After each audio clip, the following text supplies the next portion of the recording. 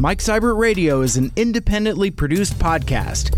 The views and opinions expressed are those of the host and the guests only and do not necessarily reflect those of any other broadcasting entities that either have been, am now, or will be affiliated with. Do you guys know what time it is? It is time for us to do like we do at this time every week. It is the Weekend Roundup. Guess what? I got a fever, and the only prescription is more cowbell. For you to go. That's cowbell sounds, and then yeehaw, sounds, and neigh. That's a horse that they're riding. Lassos. And bling, cowbells. They giddy up, and there's a sunset, and then drop. Weekend Roundup. Wow! What does the cowgirl say? You're gonna want that cowbell.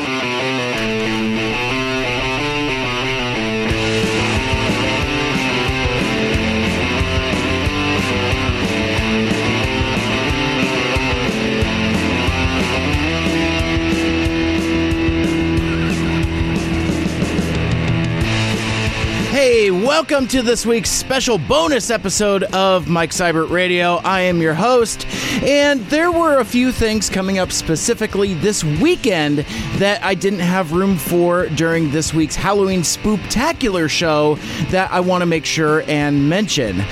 Plus, I've got a few announcements about the next few episodes of the podcast that I'm really excited about, and a couple odds and ends from last week. So, let's just get going with that.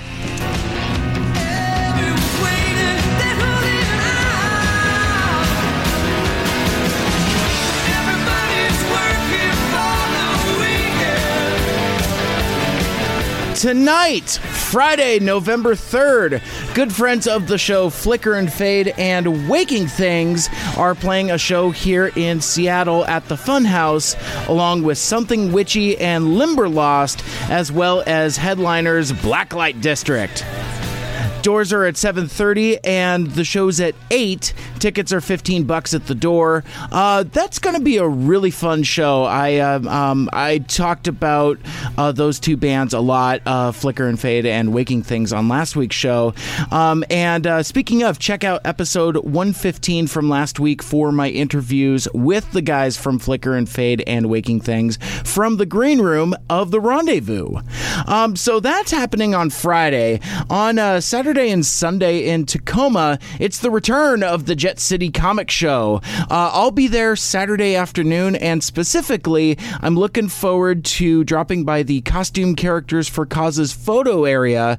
They're going to be at booth 902, right next to the 501st Garrison Titan booth. Some of the best cosplayers and costumers in the Pacific Northwest will be there, and you can get your picture taken with them, and all of the donations and proceeds go to local charities. So I always like supporting those folks and everything that they do.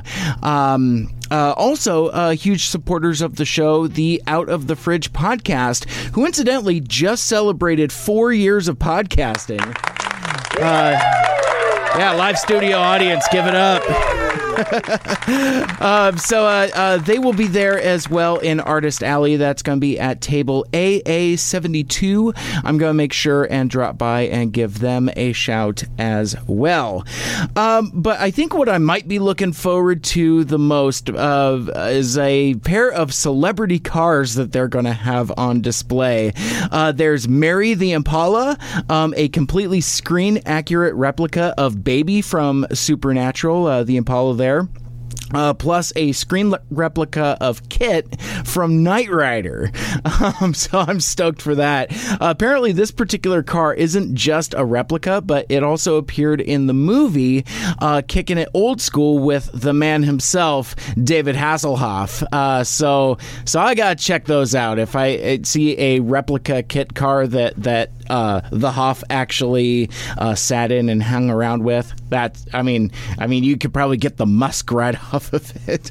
Anyhow, tickets are $15 for a Saturday pass, $10 for Sunday, or $20 for a 2-day pass. And the thing I like the most about Jet City Comic Show is that it's a smaller, family-friendly show, and that's intentional. It's been their mission statement from the start, as kind of a response to megacons like Emerald City Comic Show. Like Emerald City Comic Con. They wanted to keep it intentionally small, and it's a big small show. It continues to grow, but it doesn't. You could still do it all comfortably, and it doesn't have the intensity and stress of say a MegaCon does. Anyway, JetCityComicShow.com. And keeping it with comics, Henry Cavill opens up about the struggles about the DCEU. I don't know if you saw this, but in an interview with Rake Magazine, Henry Cavill spoke about the shortcomings of the DC Comics extended universe and explained how Wonder Woman is the first step in the right direction. We've talked about that on the show here before, whether that's the case or not. But anyway, here's an excerpt from that article.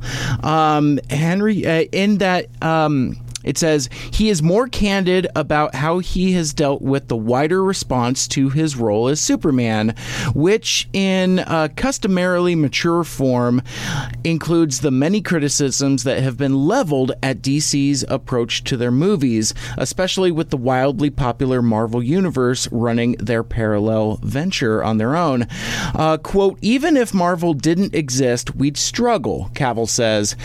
There was a style they were going for, and attempt to be different and look at things from a slightly different perspective, which hasn't necessarily worked. Yes, it has made money, but it has not been a critical success. It hasn't given everyone that sensation which superheroes should give the viewer. However, there is hope for Superman and his ilk, and it has come from the enormous success, both financially and critically, of Gal Gadot's role in Wonder Woman, which seems to be evidence of a new direction from DC in its attempt to compete in what is perhaps the most lucrative and wide-reaching market in cinema. Quote, I think it is a wonderful time for the female hero, Cavill says. It is the perfect setting in social politics now. We need it. We need that perspective, and Wonder Woman has struck at the ideal time and has become a phenomenal success, which is fantastic. He adds of Gadot's performance, any success within the superhero universe, especially within the DC universe, is wonderful. Because I want to keep telling the Superman story. Selfishly, that works for me. As for its impact within the DC universe, he says that, quote, I feel like now the right mistakes have been made and they haven't been pandered to, and we can start telling the stories in the way they need to be told. It is even better to come back from a mistake or stylistic error into the correct vein because it will make it seem that much stronger. Wonder Woman was the first step in the right direction, end quote. So, dude, I totally appreciate that Henry Cavill is so candid. He's a smart dude, and he could be quite charming as an actor. I mean, I just recently rewatched Guy Ritchie's Man from U.N.C.L.E. remake, and he's great in that. Totally underrated movie, BT Dubs. Anyhow, I genuinely feel bad for him that he has to play glum Zack Snyder Superman. I mean, Henry Cavill could be an awesome Superman given the right material. I just wish the dude would smile more. Mike. Hey, good morning. Smile. Yeah, definitely. But on the other hand, I just saw that Zachary Levi has officially been cast as Captain Marvel in DC's Shazam movie. And I am totally on board for that. I really liked him on Chuck back in the day, and I'd like to say I liked him in Thor, but I honestly don't remember which one he was in. I know he was in one of them, but not the other one. So, anyhow, I think this is great casting because Captain Marvel is actually a fundamentally goofy character, and I think that Zachary Levi could totally pull it off, being completely earnest, without being silly. In other words, I could totally see it after young Billy Batson says the magic word Shazam, bolt of lightning turns into Captain Marvel, and he flashes that 1,000,000-watt Zachary Levi smile and says, "Holy moly," without irony. I think that would be a total fuck yeah moment right up there with the No Man's Land scene from Wonder Woman. And I don't know if The Rock is still going to play Black Adam or not, but this is something I could totally get behind. Just please don't do the new 52 version of Shazam where he's all moody and emo and has his cape is a friggin' hoodie. And I know I teased this during the Halloween show, mostly because I wore my Wild Dog shirt to work on Halloween. Not that there was anybody around really to ask me about it. And it's not like my news anchor would recognize that laughing red dog. But anyhow, but last year they introduced one of my favorite obscure bottom of the barrel DC Comics characters, the vigilante Wild Dog, into CW's Arrow TV show. And even though everything else about the character wasn't from the comics, they got the costume mostly right, including the crazier elements like, the camouflage pants, the red dog jersey, the hockey mask, and most importantly, the shot gloves. But now apparently he has a new armored costume in this season of Arrow. I think it looks like garbage, and the co-creator of the character is not happy about it. Artist Terry Beatty posted this on his Facebook, quote, "This, ladies and gentlemen, is what the powers that be at the Arrow TV show have decided is Wild Dog's new, quote-unquote, improved look. Yep, this is Wild Dog." Since the costume and name were all that survived from the comic book to begin with, this is now literally Wild Dog in name only. This change erases any trace of the original Collins Beatty concept for the character. I would not be surprised if his name gets changed before too long as well. Whatever was unique about his quote-unquote street-level costume has been replaced with the current standard issue dark armored uniform, a generic quote-unquote Third Imperial Guard from the left / blood, death, stroke, strike, image, big gun. Look. Sigh.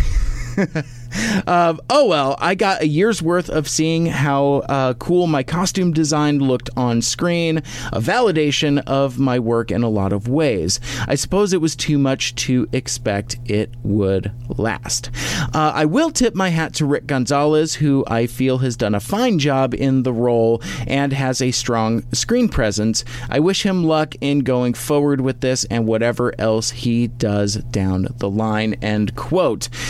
And that's part of the reason why I'm on Twitter. Man, that's lengthy, but he's not wrong about any of that. I got that quote from a Bleeding Cool article sent out by Wild Pod, a Wild Dog podcast, friends of the show. And I won't say the audible colon because I know FKA Jason hates that. But he posted that, and he agrees with Terry in that, quote-unquote, Wild Dog 2.0 is only Wild Dog in name now. To which Chris Martin from the Burr Martin Experience podcast, who himself is a Wild Dog cosplayer and occasionally does stuff with costume characters for causes, says, but if there's no dog, is he really a wild dog? Well, he's wild. That from their Twitter conversation. Also, I'm excited to announce that sometime in the near future, when our schedules can line up, I'm going to be a guest on Wild Pod, a Wild Dog podcast, most likely tackling the same topic and maybe some other Wild Dog related news. So keep an eye out for that. Hey, who likes Wild Dog? Who let the dogs out? Who let the dogs out? No. I'm taking this podcast seriously. There's no way that song will appear anywhere in the show or even the ads. I'm doing this right. I'm FKA Jason from the Silver and Gold podcast at sngpod.com. I'm here to tell you about a special podcast I've been working on. Wild Pod, a Wild Dog podcast, is a series covering the DC Comics character that is sort of their answer to the Punisher, Wild Dog. I'll be covering all appearances of the character in all forms of media. What began as a little mini-series about one of my favorite non-Mort DC characters has become a regular ongoing podcast that I love and have no plans to end anytime soon. You can listen at sngpod.com or on iTunes, Shout Engine, or Stitcher. Born to be wild.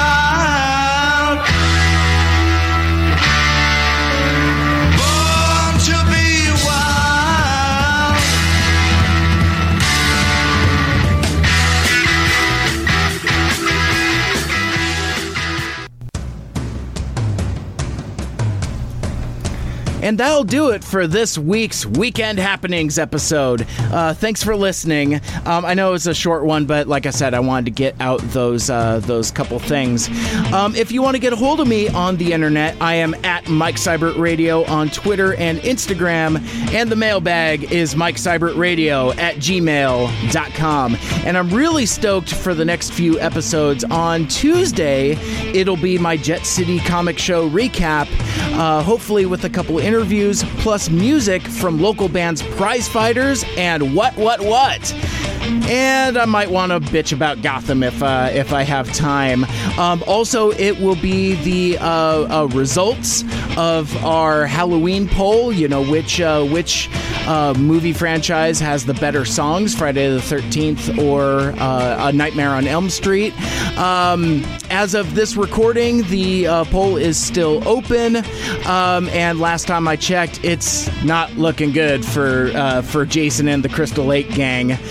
But later this week, the Dark One himself, Killing Spree, joins me, and we're talking Blade Runner 2049 from the KGRG studios. So that'll be a homecoming of sorts for both of us. And don't forget, I will be a guest on the Rob and Slim Show podcast live on Wednesday, November 8th at 6:30 p.m., 9:30 on the East Coast. Hear me swear on the internet. I'll be sure to tweet out the links the day of, but in the meantime, you can follow them at Rob and Slim Show on Twitter, maybe Facebook too. I don't know, because I'm not on Facebook. And if you'd like to check out all of my past shows and podcasts, including all of my old KGRG stuff, you can listen and subscribe on SoundCloud, Google Play Music, the Stitcher Radio app, and on Apple Podcasts. Like, share, rate, and review the show wherever you find it. I would appreciate the feedback, and I will read your reviews on the air. Oh yeah, and don't forget to change your clocks back on Sunday, because your government-mandated daylight savings time begins. It's so dumb. This has been Mike Seibert Radio. My name is Mike, and until next time, make good choices.